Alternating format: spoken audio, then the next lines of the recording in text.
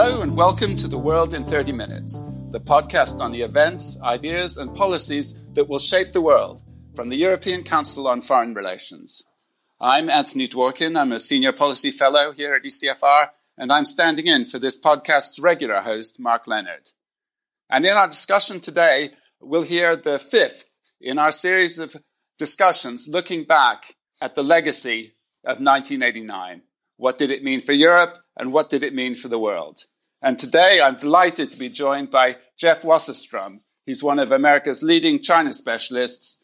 He's professor of history at the University of California, Irvine. So, Jeff, we've looked in Europe and in Russia and in the United States. 1989 is the end of the Cold War. It's the triumph of the Western model, albeit perhaps short-lived. But I suspect the perspective from China is rather different. First of all, of course, 1989 is marking a rather different event in China itself. But more broadly, the legacy of 1989 in China probably looks rather different from there. Why don't we start off by your telling me, in the Chinese perspective, how is 1989 looked back on? So 1989 has many different meanings across the People's Republic of China. Right now, it has a great meaning related to Hong Kong, where the crisis is in the headlines regularly. Hong Kong has been the only part of the People's Republic of China where every year there's a large commemoration held on June 4th, the anniversary of the massacre near Tiananmen Square in Beijing in 1989. There's a small commemorative ceremony in Macau, another special administrative region of the PRC. But across the rest of the People's Republic of China, there's been a blackout on discussion, any kind of public discussion of what happened in 1989. So there's a real disconnect in terms of which part of the People's Republic of China we're talking about. So there's a large part of that country in which the media works overtime every year in the spring to try to prevent any kind of reflections on what happened in 1989, while at the same time, in Hong Kong, you'll have up to a couple of 100,000 people gather to remember what took place and to mourn the martyrs. And I think that kind of disconnect between the two, but I think it would be wrong to imagine that 1989, because it's not talked about, doesn't have an important legacy across all parts of the PRC. I think a lot of the way that the Chinese Communist Party has operated since 1989 has been with 1989 in mind, with an idea of trying to prevent a recurrence on the mainland of what they saw there, the massive protests, not just in Beijing, but in cities across the country. And of course, an effort to try to prevent something happening in China in 1989 that happened across the former Soviet bloc in 1989, which was communist parties losing control and the Soviet Union eventually dissolving and Moscow becoming a much less powerful center of power. So in a way, you could say that a lot of China's leaders have been obsessed with 1989 since 1989, obsessed with the idea of trying to prevent what happened in other parts of the Communist Party-run world from happening there, and also trying to prevent a recurrence in their own country of what they saw. Right. So as you say, there were these two elements, the domestic and the external. And looking first maybe a little bit at the Soviet Union and 1989 there. You know, it's often said that China studied very closely what was happening, what was the Soviet response, and what were the lessons they could draw from it. And you've kind of echoed that. Now, what do you think were the takeaways from what they saw happening? So 1989 has many different meanings across the People's Republic of China. Right now, it has a great meaning related to Hong Kong, where the crisis is in the headlines regularly. Hong Kong has been the only part of the People's Republic of China where every year there's a large commemoration held on June 4th, the anniversary of the massacre near Tiananmen Square in Beijing in 1989. There's a small commemorative ceremony in Macau, another special administrative region of the PRC. But across the rest of the People's Republic of China, there's been a blackout on discussion, any kind of public discussion of what happened in 1989. So there's a real disconnect in terms of which part of the People's Republic of China we're talking about. So there's a large part of that country in which the media works overtime every year in the spring to try to prevent any kind of reflections on what happened in 1989, while at the same time, in Hong Kong, you'll have up to a couple of 100,000 people gather to remember what took place and to mourn the martyrs. And I think there's that kind of disconnect between the two, but I think it would be wrong to imagine that 1989, because it's not talked about, doesn't have an important legacy across all parts of the PRC. I think a lot of the way that the Chinese Communist Party has operated since 1989 has been with 1989 in mind, with an idea of trying to prevent a recurrence on the mainland of what they saw there, the massive protests, not just in Beijing, but in cities across the country. And of course, an effort to try to prevent something happening in China in 1989 that happened across the former Soviet bloc in 1989, which was communist parties losing control and the Soviet Union eventually dissolving and Moscow becoming a much less powerful center of power. So in a way, you could say that a lot of China's leaders have been obsessed with 1989 since 1989, obsessed with the idea of trying to prevent what happened in other parts of the Communist Party-run world from happening there, and also trying to prevent a recurrence in their own country of what they saw. Right. So as you say, there were these two elements, the domestic and the external. And looking first maybe a little bit at the Soviet Union, 1989 there, it's often said that China studied very closely what was happening, what was the Soviet response, and what were the lessons they could draw from it. And you've kind of echoed that. Now, what do you think were for them the takeaways from what they saw happen? So the big takeaway, and this actually connects the domestic and the international. The biggest Chinese event in 1989, or the one that's remembered, is the massacre on June 4th that took place near Tiananmen Square, where protests had been centered. June 4th was also the day that Solidarity won its first electoral victory. So there was discussion sometimes in China of trying to avoid what was called the Polish disease, meaning something like Solidarity, which was understood as a movement that connected people across class lines and across different parts of the country. And that was the same thing that had happened in China in 1989 itself. So there was a worry about, and there's been an obsession since 1989 in preventing any kind of movement that connects people across geographical lines and across social lines. There's been a willingness to allow a certain amount of protest when it's one specific group or one specific place, but taking a very hardcore line on anything that smacks of connecting people. So what happened in China in 89 wasn't the same as what was happening across Eastern Europe. The protesters who gathered in Beijing and other cities, they weren't trying to end Communist Party rule. They were really calling on the Chinese Communist Party to live up to its own ideals, and it was pushing for a more kind of reformist move within the Chinese Communist Party. In some ways, when it comes to aspirations or sort of where it fits in the arc of the history of a communist party, in some ways what happened in China in 89 was more like what had happened in 1968 in places like Prague during Prague Spring. But the simultaneity of the toppling of communist parties in Eastern Europe left the Chinese Communist Party, even if it wasn't so close to being toppled itself, sort of haunted by the specter of what could happen to them. And so they have studied very carefully what happened in places like East Germany, Hungary, Poland, Czechoslovakia, all with an idea of not going down that same route. And Chinese leaders have really fixed on Gorbachev as a negative model. They do not want to be seen as China's Gorbachev, even though around the world, sometimes there's this sort of waited with bating breath. Can there be a Chinese Gorbachev? Well, the one thing China's leaders have been determined not to be is the Chinese Gorbachev. Essentially, the the idea there is that you don't open a space for reform or for public mobilization because you could start a process that you then can't control.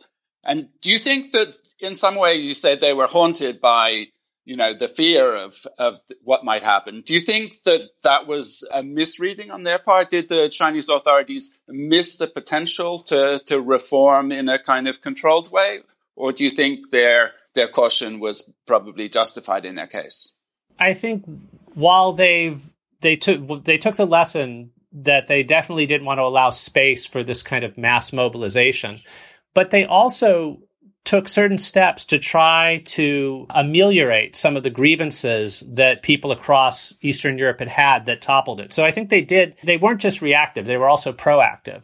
And so to reduce things to a really terribly simplistic and materialistic mode, one thing that people were very discontented about across Eastern Europe and the Soviet bloc was that the governments were not allowing them enough political freedoms, obviously, and enough freedom of speech, but they also weren't delivering the goods. People in East Berlin knew that people in West Berlin had better stuff. And, after the Berlin Wall fell, some people from East Berlin went to the department stores to see if what they'd heard about these kind of place of plenty in the West was really true. One of the things that the Chinese Communist Party was determined to do after 1989 to avoid having to face the kind of thing that had toppled communist parties was to start delivering people the kind of consumer goods and distractions and sort of forms of entertainment and diversion. They wanted to try to get people to have fewer grievances in their daily life about sort of material conditions while keeping a control on mass mobilization. So in a lot of ways, in China, by the mid-1990s, while political reforms had really stalled, there were a lot of things going on that would have surprised somebody who had been used to the way life was in the Soviet bloc, say in the early 1980s. You had many more books being translated by foreign authors. For example, if you went into a bookstore, while things discussing the situation in China were tightly controlled, you could buy Hannah Arendt's On Totalitarianism. You could buy George Orwell's 1984. You could get these kinds of consumer goods that intellectuals wanted to have to be able to feel in touch with the rest of the world. Intellectuals, and the party was very concerned about intellectuals as potential creators or leaders of movements, could travel much more than their counterparts in most of the Soviet bloc could certainly in, say, the 1970s. You had a sense that the Communist Party was trying in China a new recipe, if it were, of sort of keeping control on formal political reform, keeping control on mass movements, but allowing people to have more kinds of choices in their daily life, at least certain segments of the population that they wanted to keep from creating trouble for them. So it's this odd kind of thing. And I've thought about it sometimes as 1989 in China, the protests were a failure, but some of the next generation of young Chinese got some of the things that young Chinese in 1989 desperately wanted. Young people in China in 1989 desperately wanted to listen to whatever kind of music they wanted to from around the world. And by the mid to late 1990s, young Chinese could do that. They wanted to have more access to Hollywood entertainment. And though there have been some limits to Hollywood, there's been more mass entertainment available within China in the late 20th century and early 21st century than was true in the Soviet bloc. So they tried to create a form of Communist Party rule that was still tightly controlled, but that didn't feel as much that way, and that was more a world of entertainment and distraction and material comforts and travel, and many of those things that were not associated with the kind of tight control under Mao in China and tight control in parts of the Soviet bloc before things started loosening in the 80s. So it's been 30 years, and this is kind of a broad question, but, looking back over that period, how sort of sustainable do you think that model, which you very eloquently described there, has proved to be? So it's been surprisingly sustainable because we kept thinking that it would run out and that these things would run out. And it does seem that, the economic growth is slowing. For a while, one of the sort of arguments that the Chinese Communist Party could make to the people in one way or another was, you're living better and better than your parents or grandparents did, aren't you? And there is a slowing to growth. What the Chinese Communist Party has done, I think of the Chinese Communist Party leadership in general as this incredibly diagnostic organization. And people like Richard McGregor have written about this way, a journalist, and political scientists like Elizabeth Perry and David Shambaugh have written about this.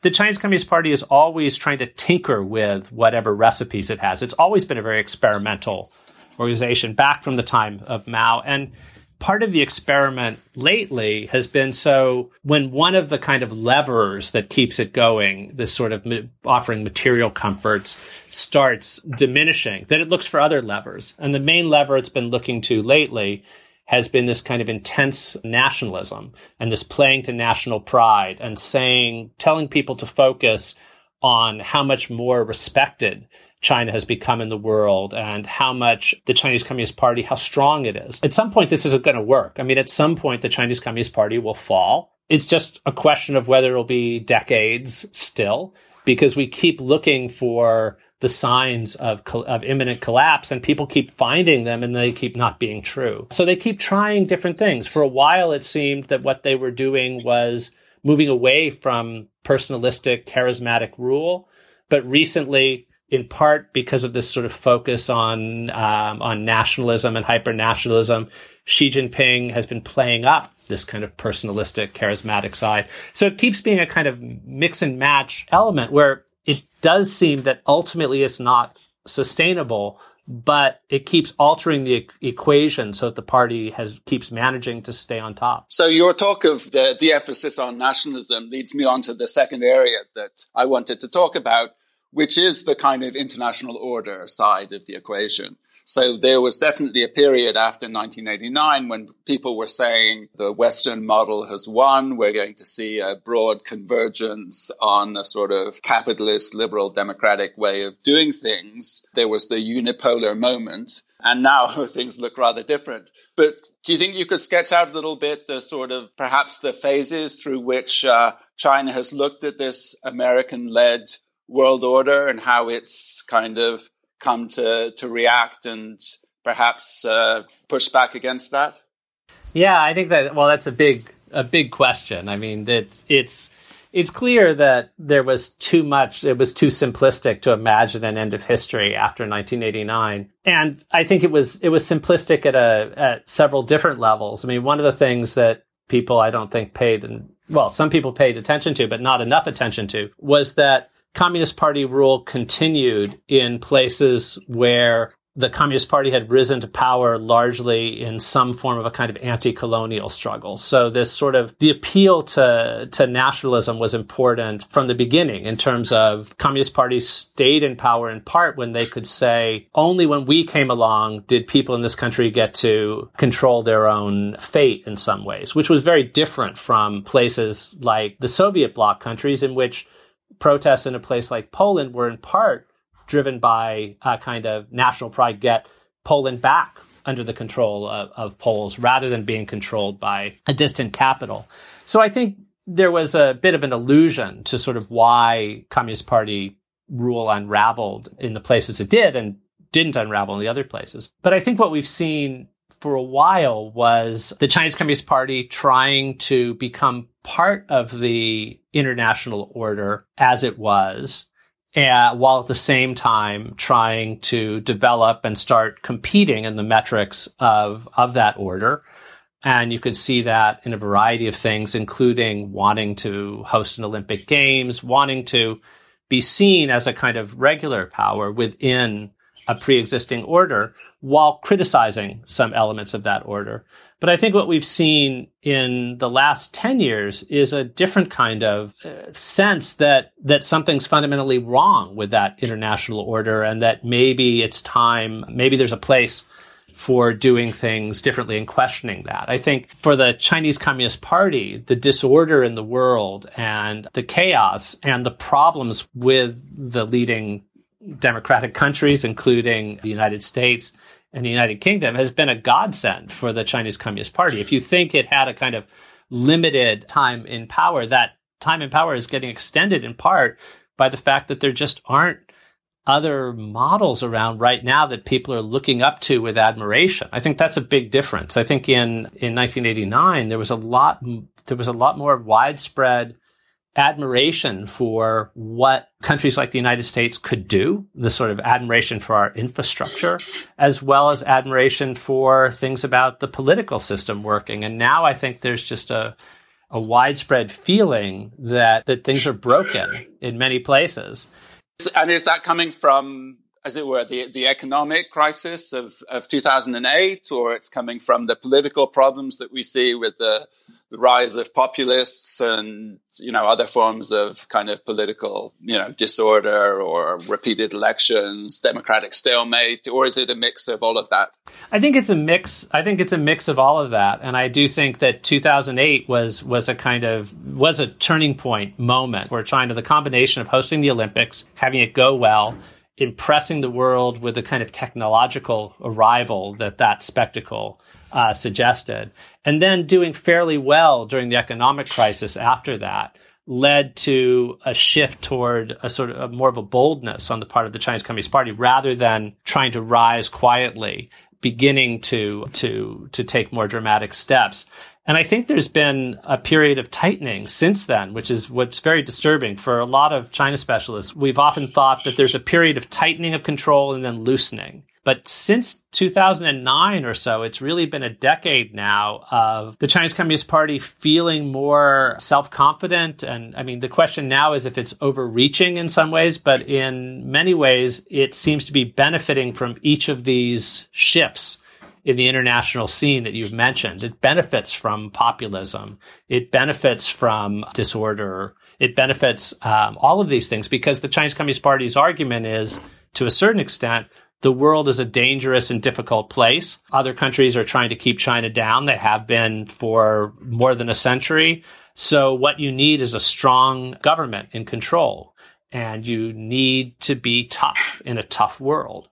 And so as long as the world is that way, that plays into the hands of the Chinese Communist Party. So I think there was a period after 1989 when, perhaps with this sense that was the way history was going, this kind of convergence idea, there was a broad degree of kind of license given to China. And here, particularly letting them into the WTO was a kind of watershed moment, I guess. And, obviously now what we see both in the United States and to quite a large degree in Europe as well, is much more of a sense that no, China is, as you say, it's not loosening. If anything, it's tightening state control, including on the economy.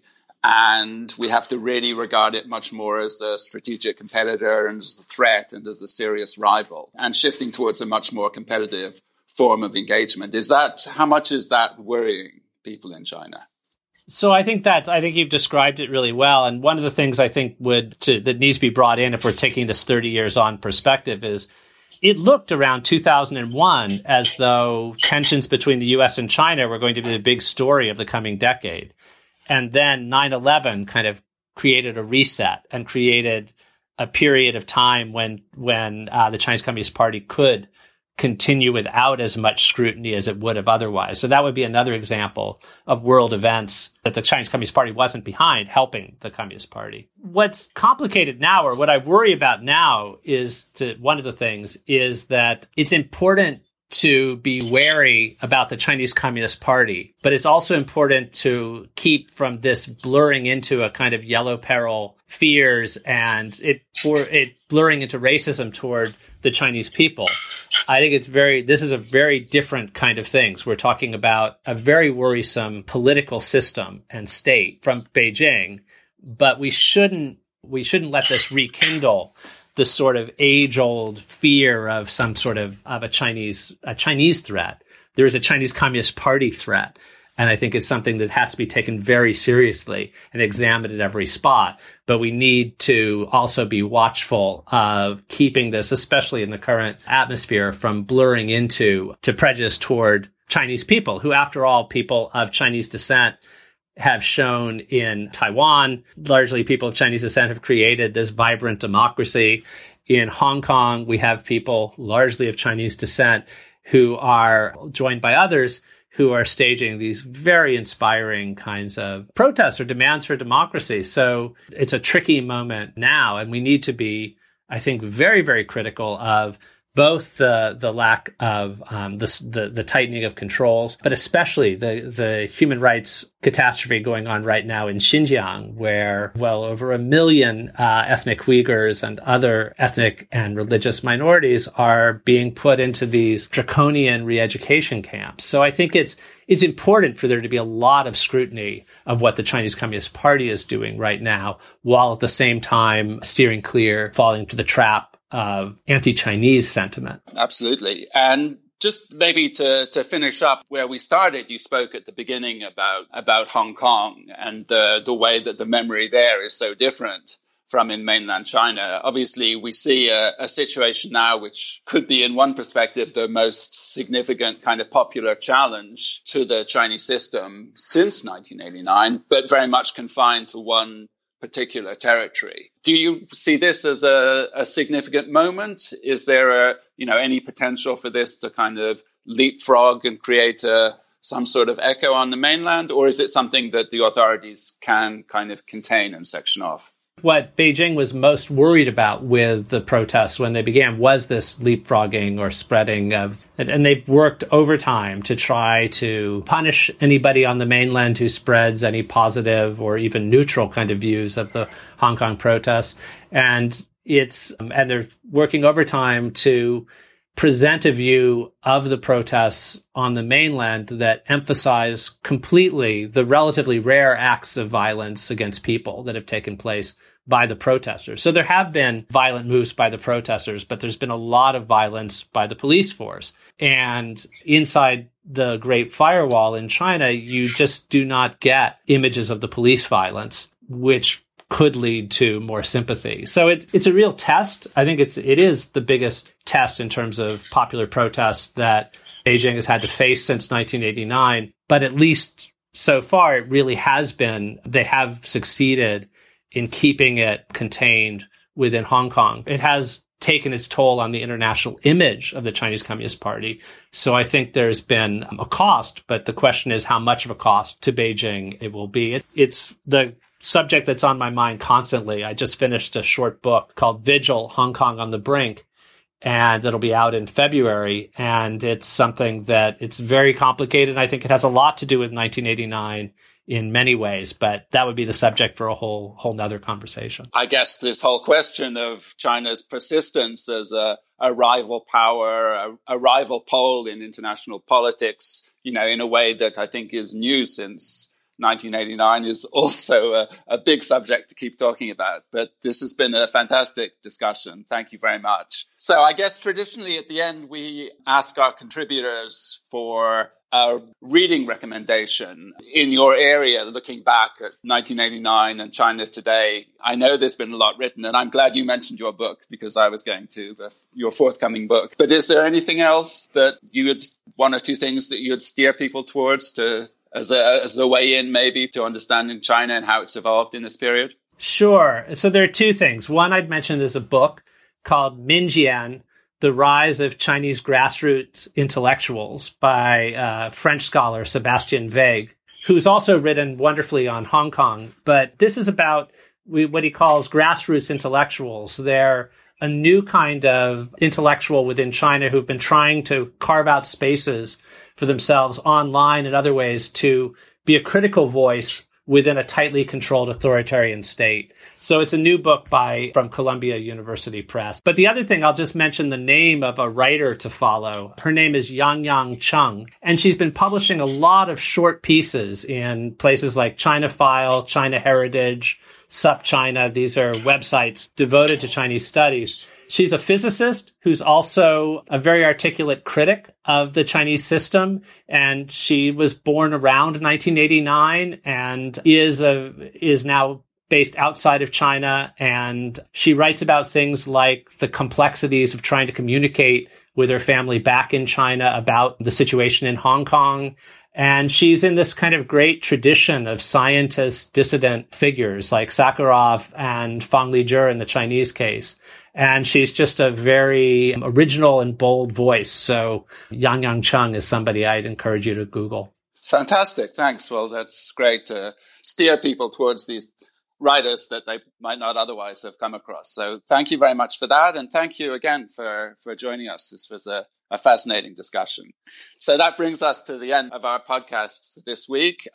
Thank you very much for listening. And the researcher of ECFR's podcast is Jonathan Hackenbruch, and our editor is Marlene Riedel. So from me, Anthony Dworkin, it's thank you and goodbye for this week.